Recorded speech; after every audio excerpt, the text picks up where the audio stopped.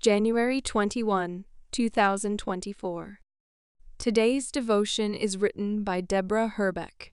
I tell you, brothers and sisters, the time is running out, for the world in its present form is passing away.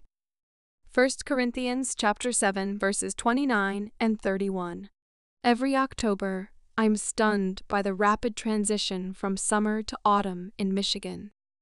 I shouldn't be surprised the familiar signs of impending changes are all around me. Sweaternt brainasprays meatbag.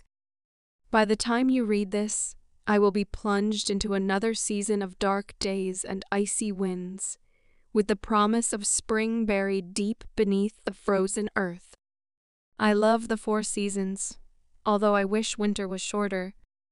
Each one is like the changing scenery on the stage of a play, and a tangible reminder that nothing in this world lasts forever.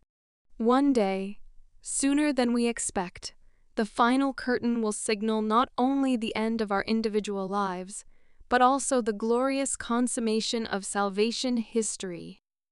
In today's second reading, St. Paul encourages us to live with the awareness that life on this earth, the changing seasons, both in nature and in our own lives, are all temporary and fleeting. Remembering this truth shouldn't generate apathy or ingratitude for the temporal gifts of God.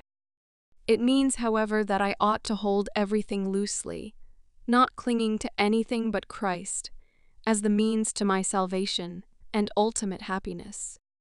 Some days this eternal perspective is sharp and clear to me, but many days it remains in the background, an out-of-focus future reality.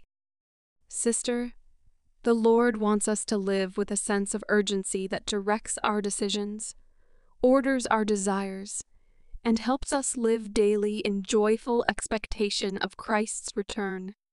If time is indeed running out, let's use it wisely, investing in the things that will never pass away.